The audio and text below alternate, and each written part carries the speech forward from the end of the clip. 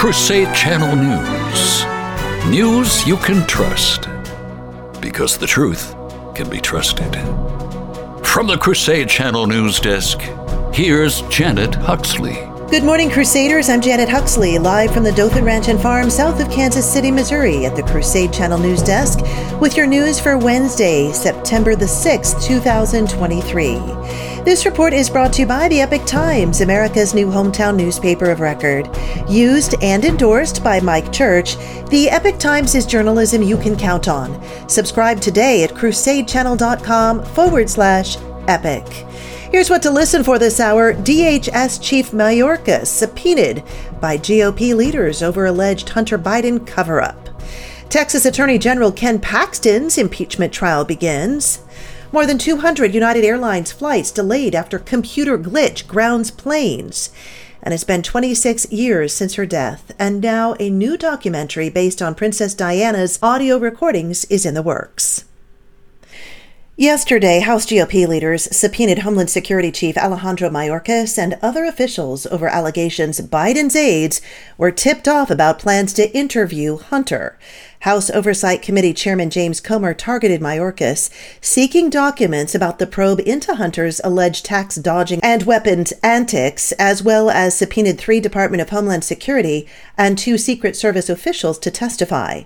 The Department of Justice initiated the Biden family cover-up, and now DHS, under the leadership of Secretary Mayorkas, is complicit in it, Comer said in a statement. Investigators were never able to interview Hunter during the criminal investigation because Secret Service headquarters and the Biden transition team were tipped off. The impeachment trial of Attorney General Ken Paxton began yesterday at the Texas Senate, which could lead to him being ousted from office. Paxton was impeached in May by the Republican-controlled Texas House of Representatives, which voted 121 to 123 to charge him with abuse of office and bribery. The vote immediately led to his suspension and made Paxton the 3rd sitting Texas official in almost 2 centuries to be impeached.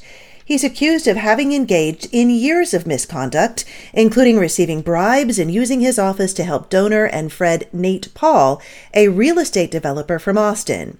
The impeachment trial began yesterday morning with a jury of 31 senators who will vote on the various charges leveled against him. More than 200 United Air flights were delayed on Tuesday after the company grounded its fleet because of a computer glitch, the airline said. United is the 4th largest domestic carrier and had to keep departing planes on the tarmac after experiencing a statewide technology issue, the company said. Flights that are already airborne or continuing to their destination as planned. We're currently investigating and will share more information as it becomes available, the company said before resuming operations. About an hour later, United said the issue was resolved and the ground stop lifted. The technical issues delayed 211 flights nationwide. Our quote of the day, Jesus Christ, Lord of all things. You see my heart. You know my desires. Possess all that I am, you alone. I am your sheep. Make me worthy to overcome the devil. Saint Agatha. And coming up, our saint of the day, his artistic abilities, especially in sculpture, led to studies at Venice's Academy of Fine Arts, which awarded him a diploma with the highest marks in 1929. You're listening to Crusade Channel News. Hey, my incorrigible bibliophile bros, if you only have time to read one book this summer, well, then go ahead and read the Holy Bible. But if you have time to read 2 books, then read The Restoration of Christian Culture by John Senior. And for extra credit, if you have time to squeeze 3 books in, then add The Destruction of Christian Culture by Mr. Senior. All available in our massive book selection at shop.mikechurch.com. Our saint of the day is the Blessed Claudio Granzotto. He was born in Santa Lucia del Pave near Venice, and Claudio was the youngest of 9 children, accustomed to hard work in the fields. At the age of 9, he lost his father, and 6 years later he was drafted into the Italian army, where he served more than 3 years. His artistic abilities, especially in sculpture, led to studies at Venice's Academy of Fine Arts, which awarded him a diploma with the highest marks in 1929. Even then, he was a especially interested in religious art. When Claudio entered the Friars Minor 4 years later, his parish priest wrote, "The order is receiving not only an artist, but a saint." Prayer, charity to the poor, and artistic work characterized his life, which was cut short by a brain tumor. He died on the Feast of the Assumption, August 15th of 1947, and was beatified in 1994. His liturgical feast is celebrated on March 23rd. A new documentary based on Princess Diana's audio recordings is being made 26 years after her death.